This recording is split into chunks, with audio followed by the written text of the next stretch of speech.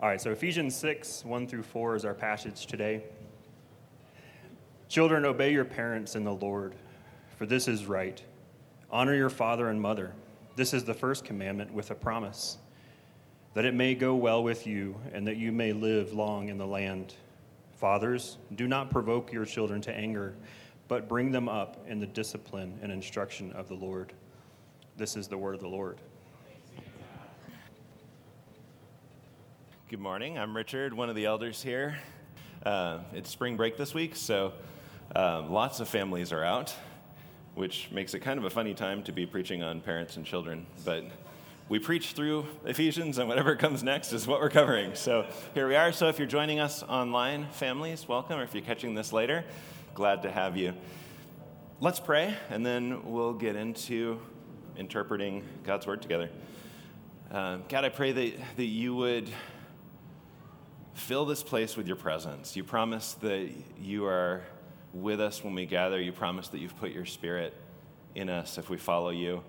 But we also know that you are particularly present in certain places and times, and that you can make us particularly aware of and in tune with your presence. And so I pray that you would do that this morning, that we would not just hear about you and sing about you, but that we would encounter you here this morning and be transformed by you. And as we look into your word,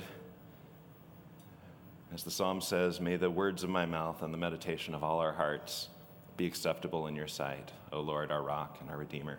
Amen. Well, soon after the Lord God led his people out of captivity in Egypt, he met with Moses, his chosen leader of the people, on Mount Sinai and gave them a law for how to live as the people of God. The first part of the law given to Moses is what we know as the Ten Commandments now. And you can find it in Exodus 20 and then again in Deuteronomy.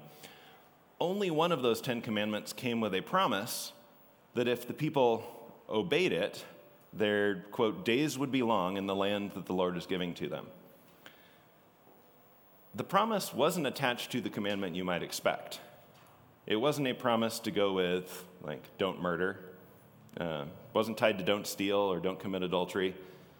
It wasn't even attached to you should have no other gods before me.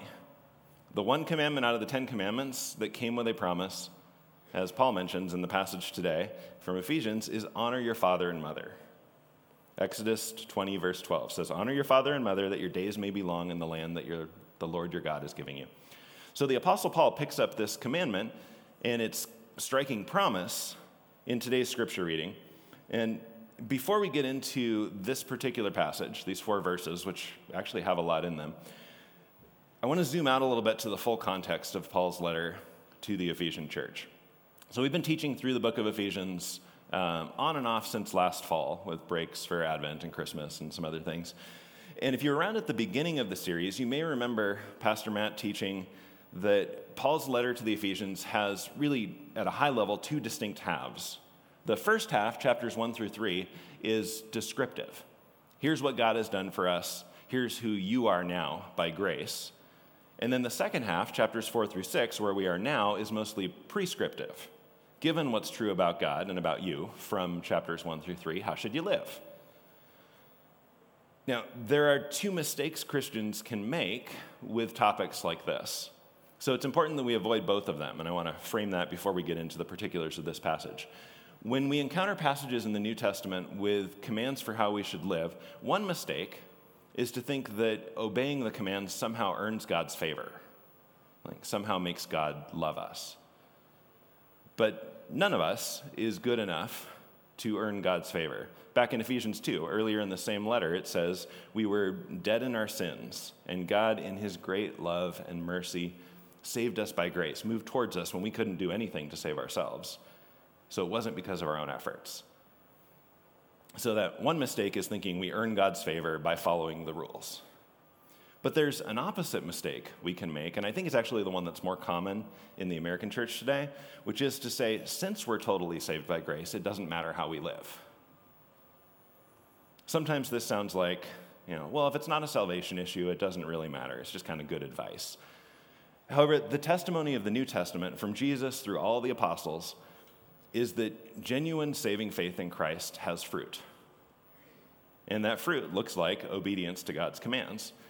Certainly not perfectly, as Paul himself lamented in Romans 7, where he says, I still do the things I don't want to do, and I don't do the things I do want to do. But there's a trajectory to your life once you've been saved and filled with the Holy Spirit. And Jesus in John 14 said, if you love me, you will obey my command.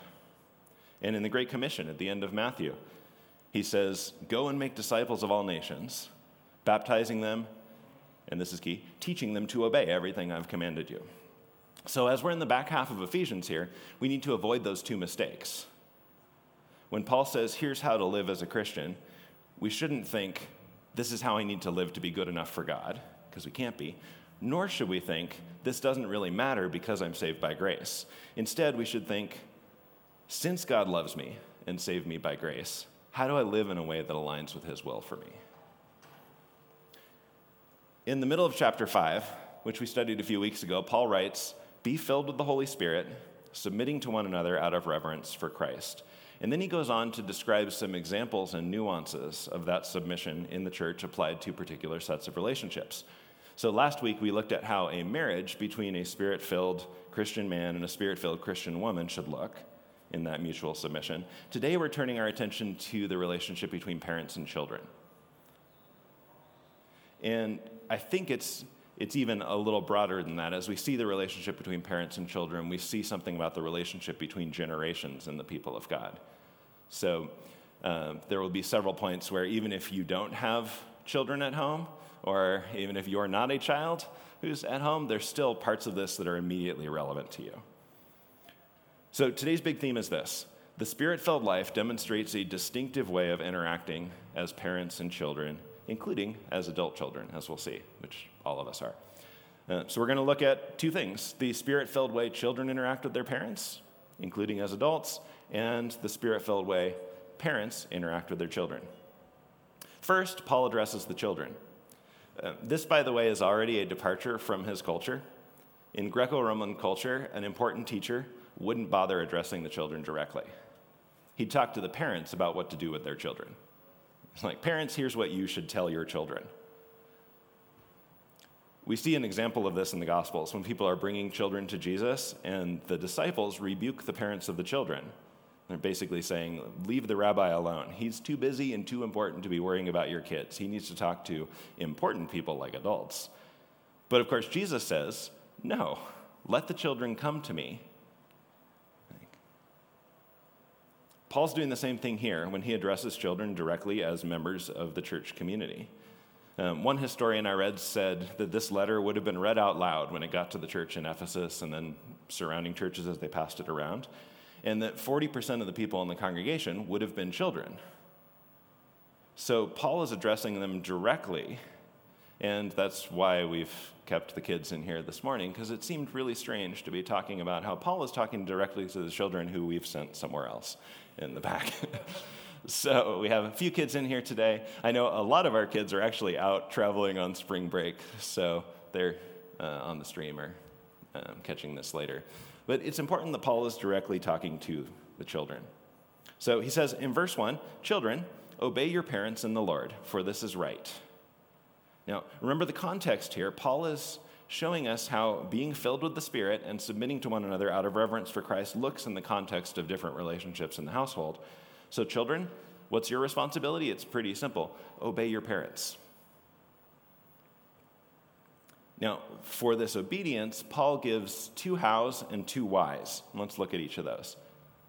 The first how is in the Lord. This letter was written in Greek originally, and in Greek, the phrase in the Lord modifies obey, not parents. So it can mean obey your parents as an expression of obeying Christ, and it can also mean obey your parents insofar as they don't command you to do anything contrary to the Lord. But it doesn't mean obey your parents only if they're Christians, which was probably important in that audience, as you may have, I know some of you became Christians before your parents, like maybe in youth group or something. And so the command still applies in that case.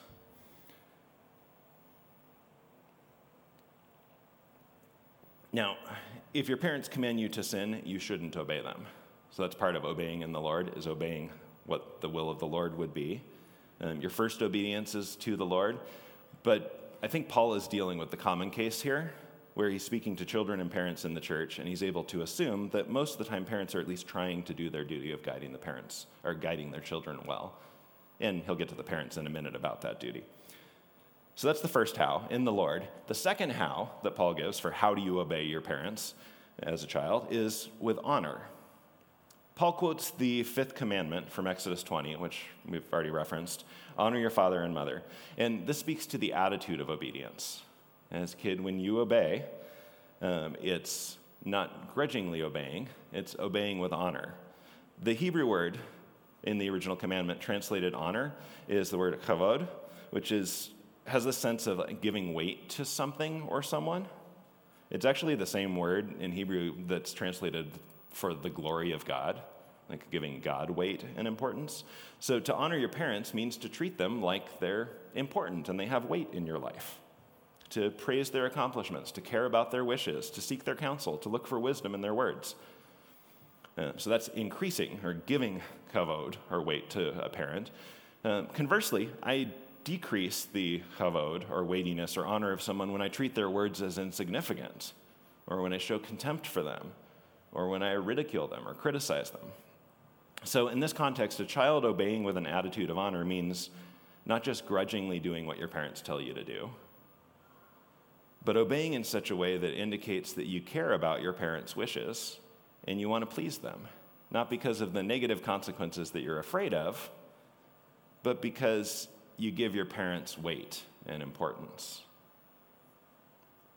Now, speaking to the children listening, you're going to have to depend on God to do this because you're not always going to feel like it. So pray that God would help you to honor your parents even when it's hard. Now, by the way, this isn't just for children living at home. So this actually speaks to most of us in the room here. In this passage, Paul is talking to children living at home and commanding them to obey. And the command to obey goes away when you grow up and you have your own household. But throughout Scripture, the fifth commandment was treated as being binding for all of life, not just for childhood. So children were to honor their parents in a particular way by obeying them, but adults were expected to continue honoring their parents throughout life in a way that's appropriate to each season of life. This is pretty countercultural for us, because in our culture, any associations and relationships are treated as voluntary and temporary. If they work for you, you continue them. So we think of children in the home as having some obligation to their parents, but then as they become adults, suddenly they're free and independent and no longer owe anything to their parents. But that's not how the Bible talks about the relationship between parents and children. We have this lifelong responsibility to honor them, to give them weight, to speak well of them, to care for them as they age. And again, that's not always easy. We're fallen, broken people, and so are our parents.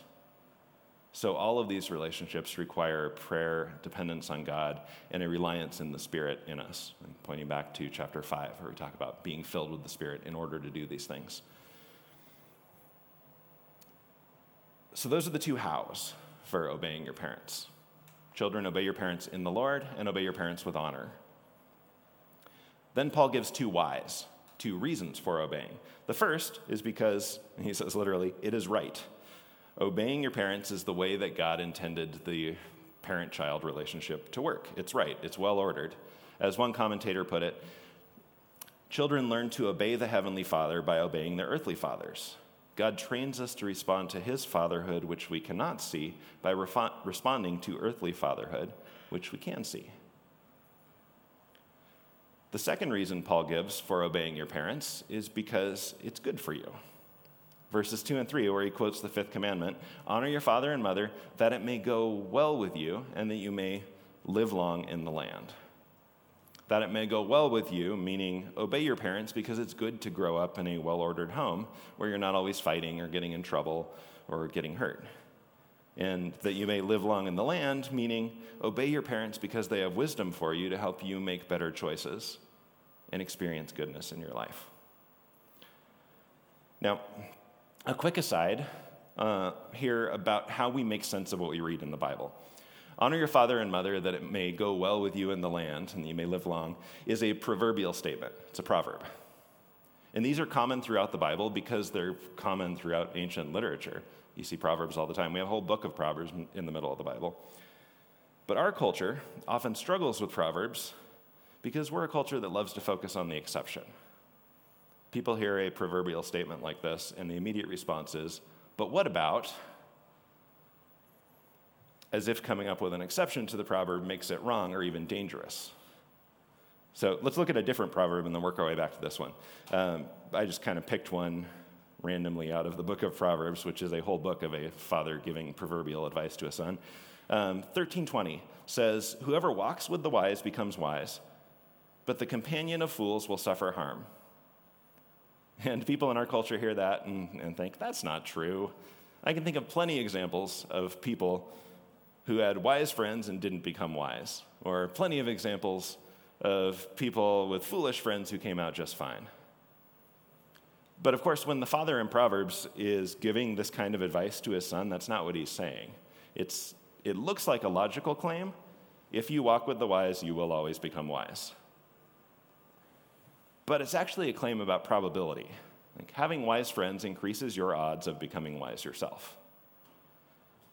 So if we go back to today's passage in Ephesians where it says, honor your father and mother, that it may go well with you and that you may live long in the land, if we mistake it for a logical claim, we can come up with exceptions pretty easily. Like, are there evil parents unworthy of honor? Yeah, unfortunately. Are there commands from parents that children shouldn't obey? Yeah, I can think of lots of them off the top of my head. Are there obedient children who honor their parents and still experience bad outcomes in life? For sure, that's real too.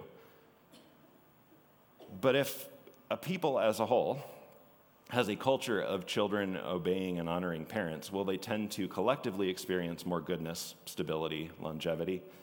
I think we have to say yes, and that's what God is saying with the promise in the fifth commandment.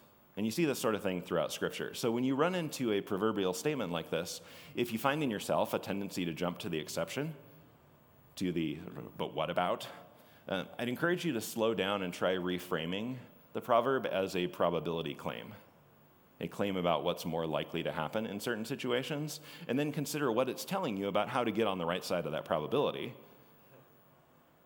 It's okay to still think and talk about the exceptions because they matter and they're real, but we can't let the exceptions blind us to the wisdom that's in the proverb. And so many things in Scripture make so much more sense when you treat it as the kind of literature it actually is, whether that's Proverbs or poetry or whatever, instead of treating everything as a logical truth claim, because a lot of it's just not how ancient literature works. And we don't want to miss that. Now, continuing with our passage, lest we think that obeying only matters when the parents actually prove that they know better than you, we have a really interesting example in the Gospels, which is the 12-year-old Jesus. Luke records that Jesus at 12 years old was, quote, filled with wisdom. We see this picture of him talking with the adult religious experts in the temple and amazing them with his wisdom. The writer of Hebrews says that the young Jesus was without sin. And then we have this pretty striking verse, Luke 2:51, right after Jesus has been reasoning in the temple in Jerusalem with the adult experts.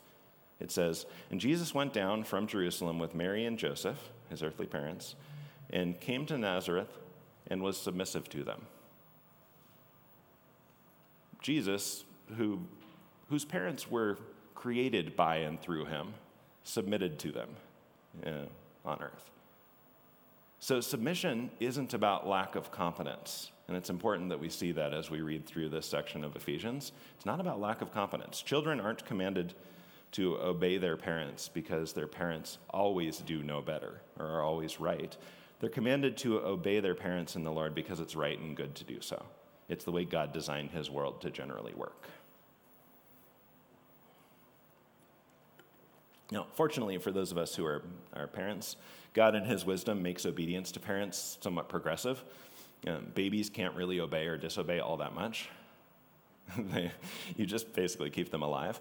And then as they get older, they become more capable of doing good and disobeying. Their ability to cause trouble grows. A toddler can get into more trouble than a baby, but less trouble than a teenager. So, I actually had a picture of this week. Our family just got ducks for eggs and foraging in our garden and stuff. And they're about, palm size now.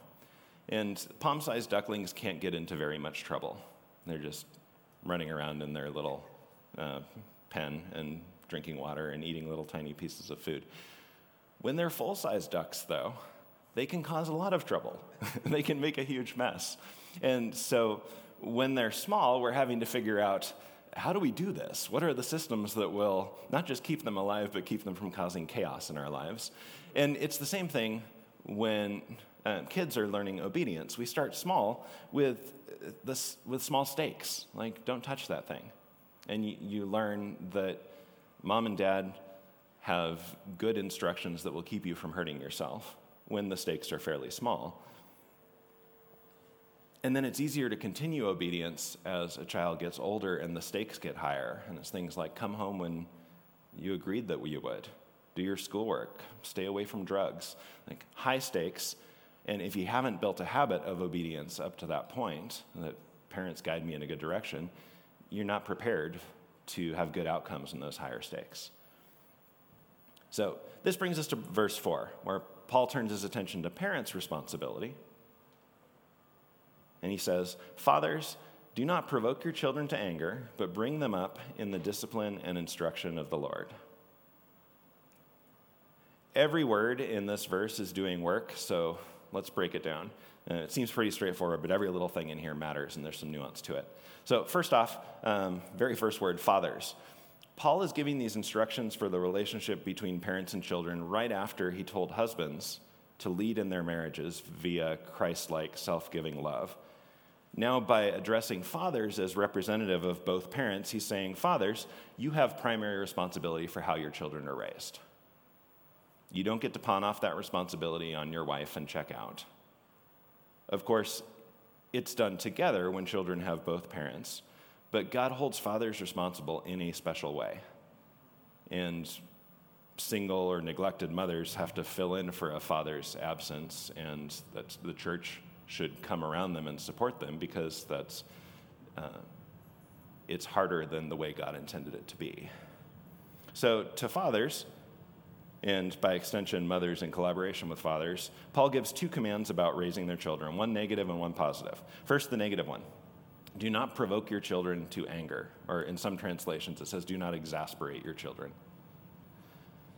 How can a father or a mother provoke their children to anger? Well, lots of ways. Here's a few. Harsh criticism, excessive discipline, inconsistent rules, manipulative guilt trips, insensitivity to how different children are different.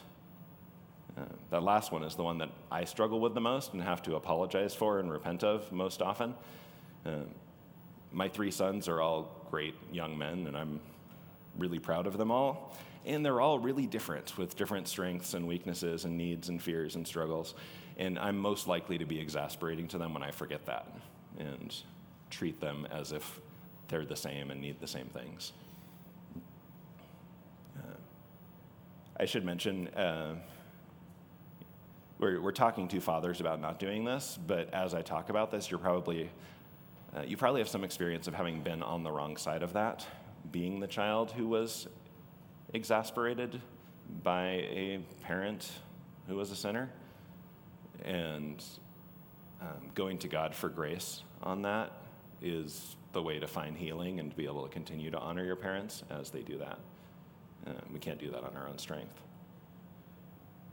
So Paul's saying to fathers, and by extension to mothers who collaborate in this process, if your children are commanded to obey you in the Lord, as they were in the previous 3 verses, don't make it difficult and frustrating for them to do so.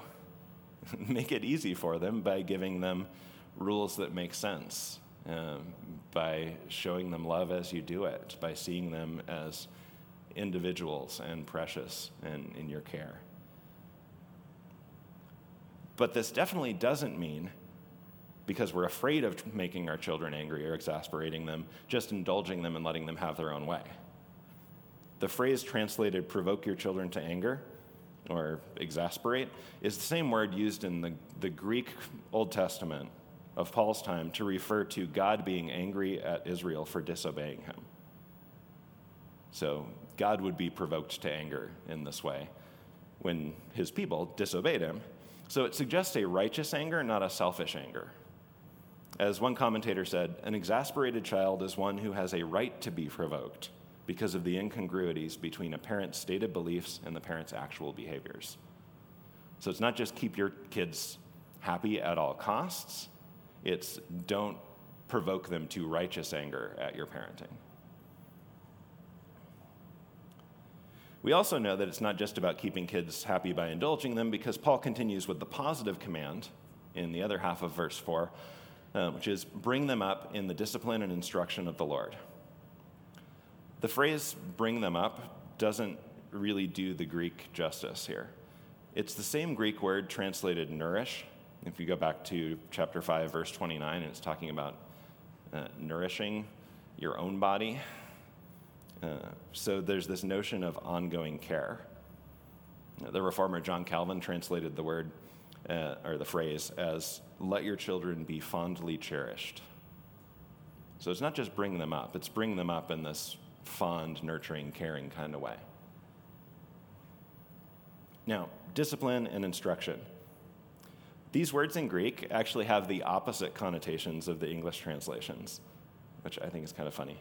The word translated discipline has a positive connotation in Greek, and the one translated instruction has a more negative one, and it reads like the opposite to us.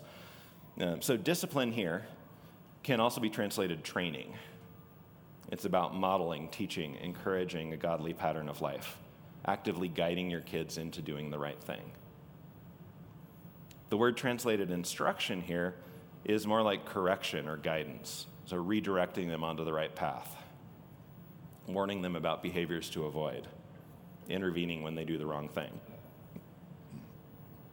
Usually I don't find the King James translation of the Bible clearer than other more modern translations, but it kind of is in this verse. It says in the King James, bring them up in the nurture and admonition of the Lord.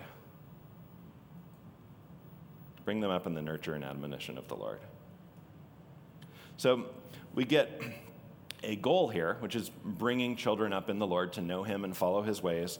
And then we get a balance of training and correction to guide them towards that goal.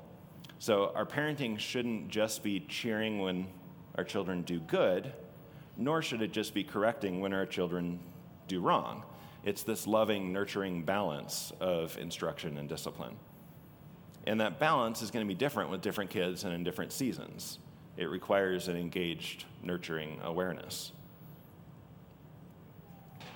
Now, Paul is clear here that bringing up children in the Lord is ultimately a father's responsibility, but from the whole of Scripture, it's clear that it doesn't have to be done alone, and it shouldn't be done alone. First and foremost, the mother is a partner in this shared mission of raising children in the Lord. And we see this all the way back in Genesis, where it says God created Eve as a helper fit for Adam to share in his mission. Schools and churches are also important collaborators in raising children in the Lord. And we should really have a culture here of helping each other achieve this. So if you're a parent, helping other parents and encouraging them in their parenting. If you're single, be connected with families and support them in helping to guide their children towards the Lord. So one kind of immediate application there is what other children outside of your own family do you even know in the church? You're aware of what they need, and how can you support them in this? That makes it a whole lot easier for parents to do the right thing here if they're not on their own or feeling like they're on their own.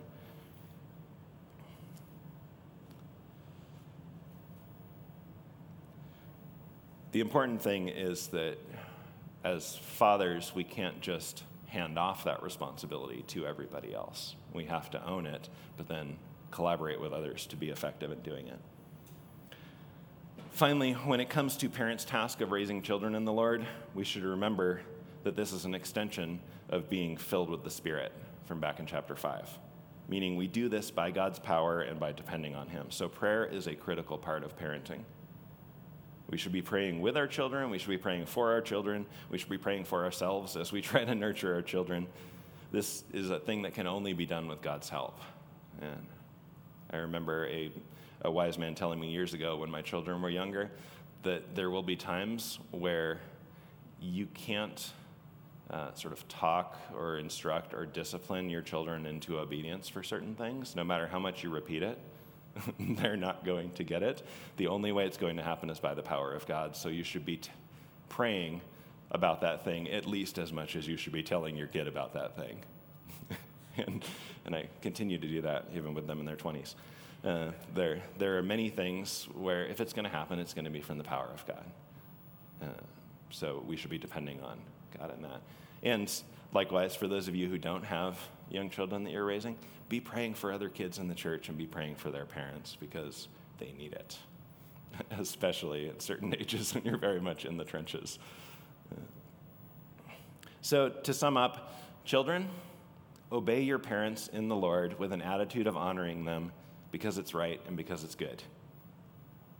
And children, adult children, continue honoring your parents through all of life as appropriate for each season.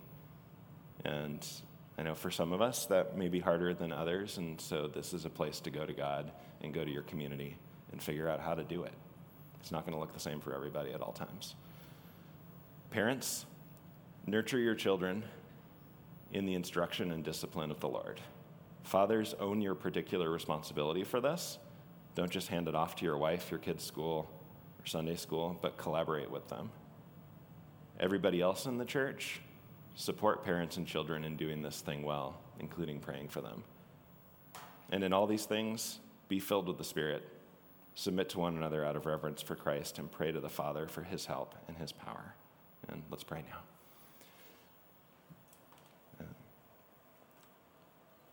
Father, it can be hard to obey our parents. It can be hard to honor our parents throughout all of life. It can be hard to nurture and instruct our children well. It can be hard to support each other as different families try to do this. And so in all of this, we depend on your Spirit, your word, your work in us and through us. So would you make this a community that is characterized by that mutual submission out of reverence for Christ and love and care for one another? Children who obey their parents in the Lord with honor, parents who lovingly nurture and guide their children to follow you. That we may experience your goodness in our lives and in our community and be a witness to the world of what families and a community of families can look like. Would you work in us to restore broken relationships with parents? By your grace, would you enable people who struggle to honor their parents as adults to find some goodness there? Would you bring reconciliation to broken relationships, that you'd be glorified in those? You are a God who restores broken things and makes broken things beautiful. So would you do that in relationships between children and parents today? We pray all of this for Christ's sake. Amen.